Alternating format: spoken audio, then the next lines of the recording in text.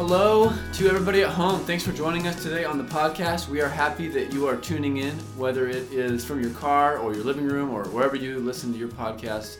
Welcome to the Ordinary Church Podcast. My name is Connor Hass, and I'm here with Pastor Mike. Hello, Mike. Hello, Connor. We're in a season right now. We're talking a lot about progressive Christianity. We are, yeah. That's been the theme of the podcast for probably the last month or so. I know. And we just had a great Grace Bible Institute Sunday night. Just so you guys know as well, everybody at home, we're going to post those sessions from GBI individually on the podcast. So be looking for that in the next week or two. They'll come up as just individual episodes dropped all together. And that way you can just have those as a reference to go back to if you'd like to listen again. Yep.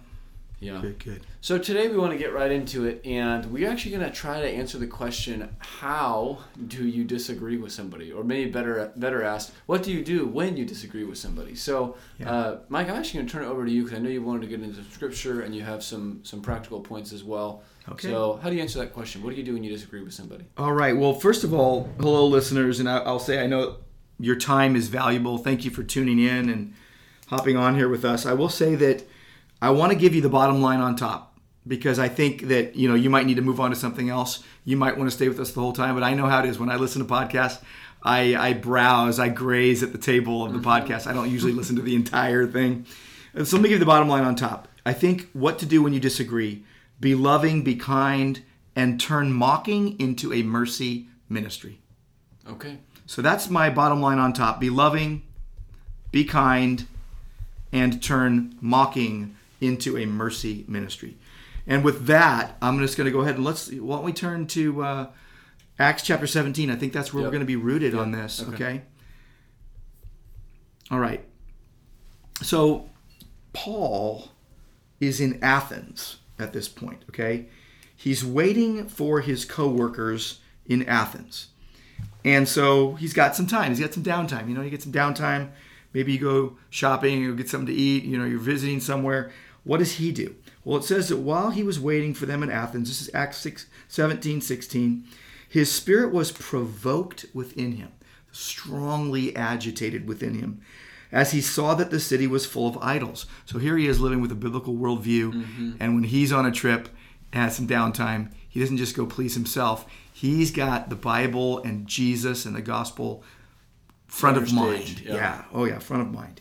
So he reasoned. It says, so he reasoned in the synagogue with the Jews and the devout persons and in the marketplace every day. Notice he just kept doing this. So he's like, well, until my coworkers come, I'm doing this. Whoever happened to be there, and there were Epicurean and Stoic philosophers, they conversed with him. So everybody knows all these conversations. So it's all good, right? Then some of them said, what does this babbler wish to say? Okay, that was not a good word. Those were fighting words. Others said, he seems to be a preacher of foreign divinities because he was preaching Jesus and the resurrection. Basically, he was being identified as a crazy. All right? So they're basically taking hold of him. It says they take hold of him, bring him to the Areopagus. May we know what this new teaching is that you are presenting. You bring some strange things to our ears. So they're hostile. This is a hostile crowd. And we want to know what these things mean. Now, the other thing you need to know is they all just love to spend their time in nothing more than telling or hearing something new. But just as Paul was provoked, they got provoked for what he was saying. And what happens is he turns the mocking into a mercy ministry. He gets up. And he basically, this is when he preaches that famous sermon, I perceive that in every way you are very religious. So he's giving him a little bit of a kudo here and saying, I passed along and observed the objects of your worship, and I found an altar with this inscription, to the unknown God. And he launches from there and says, what therefore you worship as unknown, this I proclaim to you. Literally, what you worship in ignorance, this I proclaim to you. The God who made the world and everything in it, being Lord of heaven and earth, does not live in temples made by man, nor is he served by human hands, as though he needed anything, since he himself gives to mankind life and breath and everything. And he made from one man every nation of mankind to live on all the earth, having determined allotted periods and boundaries of the dwelling place, that they should seek God in hope that they might feel their way, because they're blind, toward him and find him. Yet he is actually not far from each one of us. For in him we live and move and have our being, as even some of your own poets have said. Now he's having a cultural tie-in. We are his offspring. Being God's offspring, we ought not to think the divine being is like gold or silver or stone, an image formed by the art and imagination of man. The times of ignorance, they're worshiping him in ignorance. They're worshiping in ignorance. Times of ignorance God overlooked, but now, and now he gets to the heart, he commands all people everywhere to repent, because he has fixed a day on which he will judge the world in righteousness by a man whom he appointed. And of this he has given assurance to us all by raising him from the dead. He's talking about Jesus. And here's the upshot. Verse 32. When they heard this, they heard the resurrection of the dead, some mocked. But others said, we will hear you again.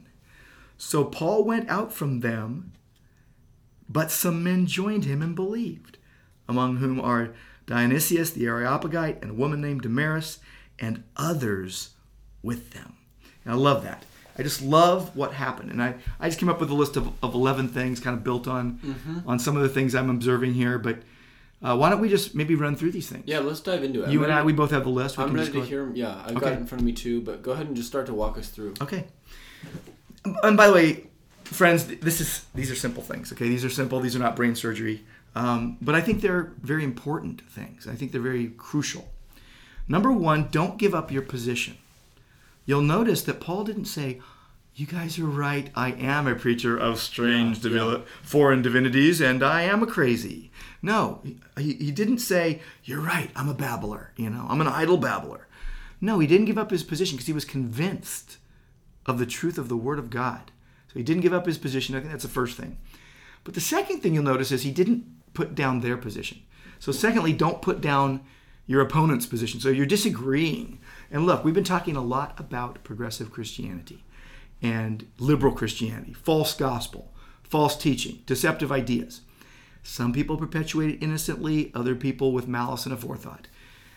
And when you're in those conversations with people, which means you are relating personally, okay, interpersonal relationship, don't give up your position. Don't apologize for the Word of God. But don't put theirs down. You got to allow room for nuance and discussion and explanation. You notice that Paul did not put them down. You might say, well, he said they were worshiping in ignorance. Well, he pointed out that they said they were worshiping an unknown God, which means they didn't know. So he was not putting them down there. He was not matching insult for insult. Okay? So they insulted him, but he basically just pointed something out because what did he want to do? He wanted to win them to Christ. So number one, don't give up your position. Number two, don't put down their position. Number three, ask them what their position is based on. So how'd you come to your conclusion, right? Because they're conversing with him. Yeah. They're having these talks, and they want to know. So I think it's okay to ask, why are you basing your position on what you're basing it on? And I think that's a fair question for both believers and unbelievers, right? Yeah. Oh yeah. Because absolutely. For the believer, you're asking, where in Scripture are you finding, warrant for what you're saying? Right. But to the unbeliever, you're also saying, what worldview is sitting underneath all of this? And why do you think what you think? Yeah, let's unearth it. Like when you're working in your yard and you're, breaking up the ground that's been gotten hard, you want to plant some flowers. You got to cultivate. Yeah. Break up that fallow ground, right? That was just laying there unattended. So maybe they haven't asked the question. Yeah. And sometimes that question can spark a questioning of their own view. And then number four, do show them what your position is based on. So, don't give up your position. Don't put down their position. Do ask them what their position is based on, and do show what yours is based on. That's what Paul did. He showed exactly where he was coming from. God has fixed a day where he will judge everyone in righteousness by a man whom he appointed. What a summation of the gospel. Yep. So. Yep. Yeah. And even to show evidence in the sense of God raised him from the dead, proving he's the man that will in righteousness judge the world. Yeah. Or I was reading Galatians the other day, and he starts, Paul, an apostle, not from men or through men, but from Jesus Christ and God the Father, who raised him from the dead. Oh, yeah. Hey, this message is, I'm coming to you with a solid foundation of a supernatural event that's undergirding all of this. Oh, yeah. Yep. So don't give up your position. Don't put down their position. Do ask them what their position is based on. Do show what your position is based on. And number 5, appeal to the Bible rightly handled. Now, interestingly, this is what he does. But you notice in verse 28, Acts 17:28, in him we live and move and have our being. He is probably quoting from Epimenides of Crete. And then he says, and some of your own poets have said, we indeed are his offspring. He's quoting from Erastus's poem, Phenomena. And so he's giving these cultural tie-ins, but the bulk of what he's doing is he is appealing to the Bible, what the Bible says about life and eternal life. So that's good. And then move on quickly to number 6. Be willing to admit where they have some good points. Hey, I saw that you worship. You're religious. See that? You're very. I perceive you're very religious in every way. Hey, I'm gonna give you something. Like, that's good. Yeah. That's not bad. How would you if you were to transpose that into today's context? What's maybe an example of a conversation where you could enter into someone's world that way? What if someone says, "But so many Christians at my last church were so judgmental towards me." Mm-hmm. I'm really sorry about that. Yeah. Now, this person might be wrong, but my guess is there's some rightness to it. Yeah. There's plenty of things that the church falls down on, and we're sinful people, and we don't do everything perfectly. So plenty of things. In Michael Kruger's book, The 10 Commandments of Progressive Christianity, refuting those, he is refuting Gully, who basically said if the church were Christian, and he just gives a bunch of, kind of garbage, ideas. But he shows where he had some good ideas. Yeah. Yes, he made a good point here. Yes, he made a good point there. Yeah. I'm not throwing the baby out with the bathwater. Totally. Okay? There are some good, there's some good things. Yeah. Actually, with that one, he is throwing the baby out. He's not throwing all the bathwater out. Yeah. There's some the big left. points that Gully was making need to be thrown out. Yeah. But then there's some bathwater left. Yeah. So anyway, it's it's got some floaties in it, but there's, So be willing to admit where they have good points. And be willing to admit, this goes right along with it. Number 7, be willing to admit when or where you are wrong. Yep. Let's say they point something out and it's an inconsistency. I remember we were having a talk with a church that was going progressive and going outside the Bible on some of their practices. And a few of us went and appealed to their elders and talked to them. And one of them kind of did a gotcha with me at the end and said, well, we saw on your website that you have this position paper that, isn't exactly in line with what you just said. And I said to him, you know what? We need to review that. Thank you for bringing that up to my attention. Because there's no reason to argue that and go, you're wrong. I went back and looked and it's like, ooh, yeah. We left the door open for some squishiness on a point that we were making. So let's review. Don't give up your position. Don't put down their position. Do ask them what their position is based on. Do show what your position is based on. Be willing to admit where they have good points. Be willing to admit where you are wrong. And number 8, be willing to commit to continuing the discussion. You'll notice that Paul at the end, some were mocking at him. So even when he turns mocking into a mercy ministry, there are some that keep mocking. Okay, be ready for that. But then some said, we will hear you again. And there's a consistency there. Because it says, then some joined him and believed. And so when Paul went out of their midst, he didn't do the mic drop and say bad things to them so that they wouldn't want to talk to him anymore. So be willing, number 8, to commit to continuing the discussion. And then I think there's some other things we need to bring in here. Number 9, God knows what he meant when he spoke the word. And number 10, in the end, God will make all things right. Just having the confidence to know that the Bible's true, it's inspired, it's God-breathed, it's from the mouth of God, the Spirit has spoken, finally. It's a final word, okay? Yeah. When I say finally, I don't mean, we waited so long. I mean, the Spirit spoke, and it was a final word. It's eternal. The grass withers, the flower falls off, but the word of God stands forever. Isaiah 40, verse 8. All Scripture is inspired by God, right? 2 Timothy 3:16. So God knows what he meant when he spoke the word. We need to look for authorial intent, work hard at reading the word and making observations and really understanding what it says and not reading into it, but seeing what God is actually saying. And then know that he'll make all things right. Even the mocking, even the fact that people are spurning him. They were mocking Paul because they were rejecting Christ. Yeah. And then I will give one more. Number 11. We don't have to win every argument. That's where, be loving, be kind, and turn mocking into a mercy ministry. You think of Paul even reasoning daily in the halls of Tyrannus. You think of sharp disagreements that might come up, even amongst believers at times. But I think of refuting false teachers. He is dealing here with people that were unbelievers that needed the truth of the gospel. And some of them were probably more forceful than others. But he turned mocking into a mercy ministry, and he was loving and kind. But he was firm, too. He didn't back down. Yeah. Super helpful 11 points. Could I maybe just follow up with a few questions to you, and we can just kind of kick this around a little bit? First question is on my mind is maybe how can I guard myself from letting my arguing descend into something where I'm just trying to get my point, or I'm just trying to win the battle, and it becomes a selfish thing where I'm trying to, get my point through, and I don't know. It's all about really me winning the argument. Mm-hmm. Right. Well, that's how all of us are tempted to do, because our sin nature takes over, and now we're digging in to win an argument rather than to honor God, have His word, exalted. It's interesting that usually comes from a sincere heart, someone who really cares about the glory of God. But then we start, there's a shift that takes place, and now we're just digging in to try to win the argument.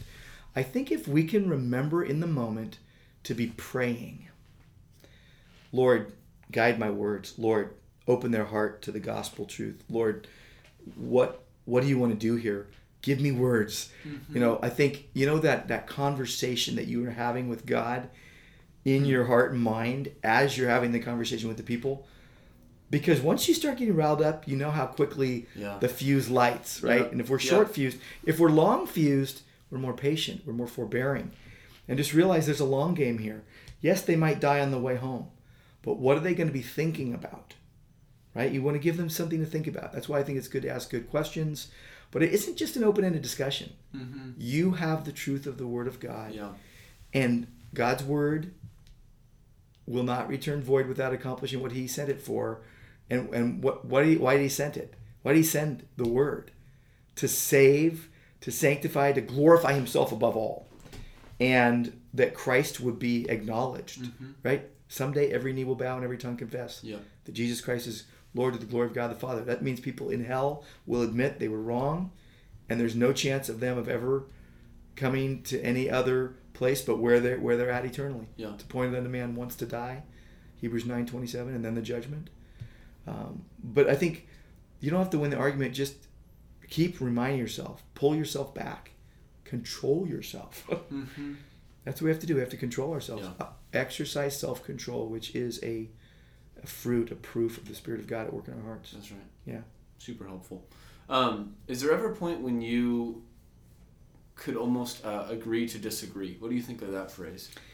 Boy, isn't that getting used a lot right now? It is, yeah. That's why I ask. Okay, so I usually use that with Christians, right? When we agree to disagree on some doubtful things. We're not going to agree to disagree on whether Jesus is God, whether the virgin birth really happened, whether the blood atonement really happened, whether the cross really happened, whether the resurrection really happened, whether Christ is imminently returning. We're not going to agree to disagree on those things. No, this is thus says the Lord. Okay? But I think when you're talking to someone that doesn't agree with you and they're adamant, I think that's what Paul did when it said some mocked, some said we will hear you again, and Paul went out. Paul left. But some joined him and believed. Well, the ones that said we will hear you again. So you got the mockers who are they're enemies. You've got we will hear you again, but they're not fully convinced yet. So there is an element of, we can call it whatever you want, but agree to disagree, sure, that's fine. Or I'm going to leave it there. Yeah, I think agree to disagree means we're just going to be at peace. We're not going to make a big argument. Yeah. So if we mean that, that's fine. But if we mean that truth is up to everyone, you're not conceding that they might be just as right as you that their opinion is equally valid. Right. And that's where we get, because we'll get ourselves in trouble because we believe that the Bible is its own self-attesting authority and that it is authoritative on everything that it speaks on.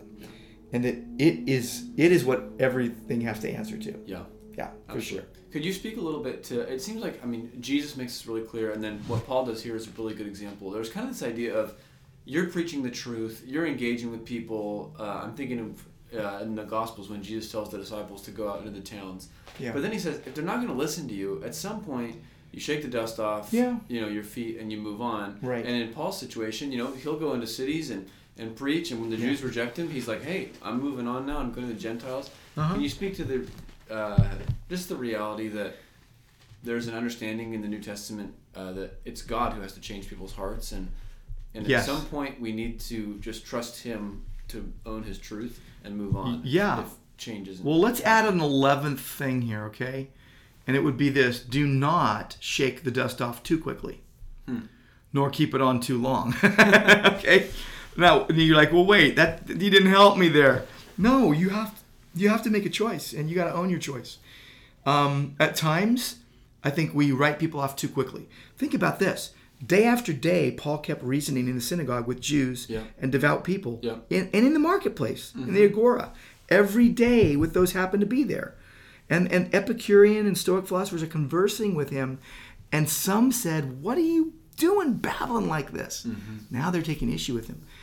And again, some mock, and some say, we'll hear you again, and some say, we believe you, we believe in Jesus. And I think, don't shake the dust off too quickly, again, nor keep it on too long, okay? And you know what? We don't know. We are not infallible on that. So when Jesus was giving that instruction, when you go to a town and they will not receive you, shake the dust off your feet and keep moving. He's sending out a group of people that are preaching the gospel as itinerant preachers.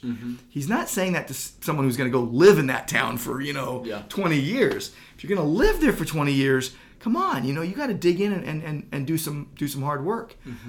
I don't know. It's a bit of we could misuse that term, I think. And I think that we are more prone to shake the dust off too quickly with those we don't like, and we leave the dust on with those we like. Yeah. That's a good point. Yeah. That makes sense. Okay, last question from me, and then you can talk about whatever you want. But here's my last question. Do you have any practical guidance for thinking about different relationships? So how do I have a conversation where I disagree with my Uber driver versus the person that I see at the subway that I go to all the time versus person in the church versus a family member and on and on? I love that question. So let's talk about the Uber driver. I've never actually... No, I did. I have taken an Uber now. I have. I think I have. Oh, when was it? I know I did. Oh, it was like a year ago in Tennessee, I think. There you go. Anyway, okay. With the Uber driver, I would say it's more urgent because you're not going to build a great relationship over time. It's a 15-minute ride, and you're going to say goodbye, and they're probably not going to be your normal Uber driver all the time. Okay. So that said, if you're like Paul and you want to redeem the time, get in, get out. Like, get the gospel in, call for the question, and leave it there. Okay. But let's just say it's your family that you live with in your household, or it's roommates in your household. Be much more careful. Be much more nuanced. And what I mean by that is be kind to all. But you need to live with one another. You'll always be family. Don't burn bridges unnecessarily. God's not burning that bridge, right? Now, they might be rejected. They might be Hebrews 6, or even Jude, their condemnation is not idle.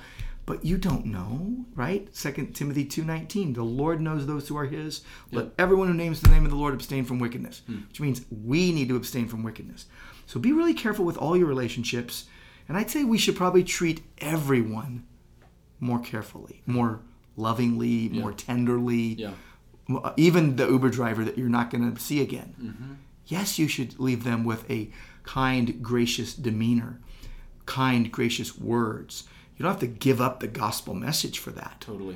So I think everyone needs to be treated in the same way in that regard. But I think the longer the relationship and the more rooted it is in your everyday life, the more you should be very careful how you're navigating, because those are the people with whom you have to do all the time. I've heard an older man in our church say that when he was younger, he used to walk out in the morning and load up his gun with 6 gospel bullets and shoot people with them, and he felt like if he got those bullets out, then he'd really, been faithful and fulfilled his ministry or whatever. Right. And he just said in time he's seen, you know what, no, I'm not trying to hit people between the eyes with gospel bullets. This is about loving people and bringing them the gospel, but doing it in a loving way. So yeah, well, that's a helpful, yeah, at least for me, that's been a helpful picture. Very helpful. I said this once, and a friend of mine keeps reminding me that I said it, but the Bible, we need to treat it more like a first aid kit than a sledgehammer. Yeah. Like the Bible is a sledgehammer as God wields it to break our pride. Yeah. Of course. Yeah. And cause us to confess our sins. Yes. Yeah. But we should be bringing it along as a first aid kit, not as a sledgehammer to hit people or hurt people with. Yeah. Okay? So that we want to build people up and not tear them down. So when Paul, really by the way, when you're shaking the dust off your feet, that's in hopes that they will repent. Totally. Not as a writing you off, you missed it, it's over. Or you're going to hell or Yeah. whatever. No, that's an argument that shouldn't be made. Totally. And you do it with sadness. Yes. You're shaking the dust off your feet is grieving over the fact that they rejected Christ and then praying that they would receive Christ. Totally. Yeah. Yeah, well, that makes a lot of sense. Well, there's a lot more questions that could be asked, but I'm good there. Is there anything else that you want to add as we wrap today up? Well, let's just remember, just one last thing, then let's just close. Let's just say, listeners, we're so glad you take the time. All 5 of you. No, I don't know who's out there. Could just be Connor and I listening to ourselves. But seriously, if you find us, if you just happen upon us, or if you're a regular listener, we're really glad that you are taking the time to invest in being a careful Christian, being an ordinary Christian, being a part of an ordinary church, that God does extraordinary things in and through, because God is an extraordinary God. Amen. Yeah, absolutely. We do love you, and we're super thankful for you. We'll talk to you again next week. There's always exciting things coming, so we're looking forward to that. Have a great rest of your day.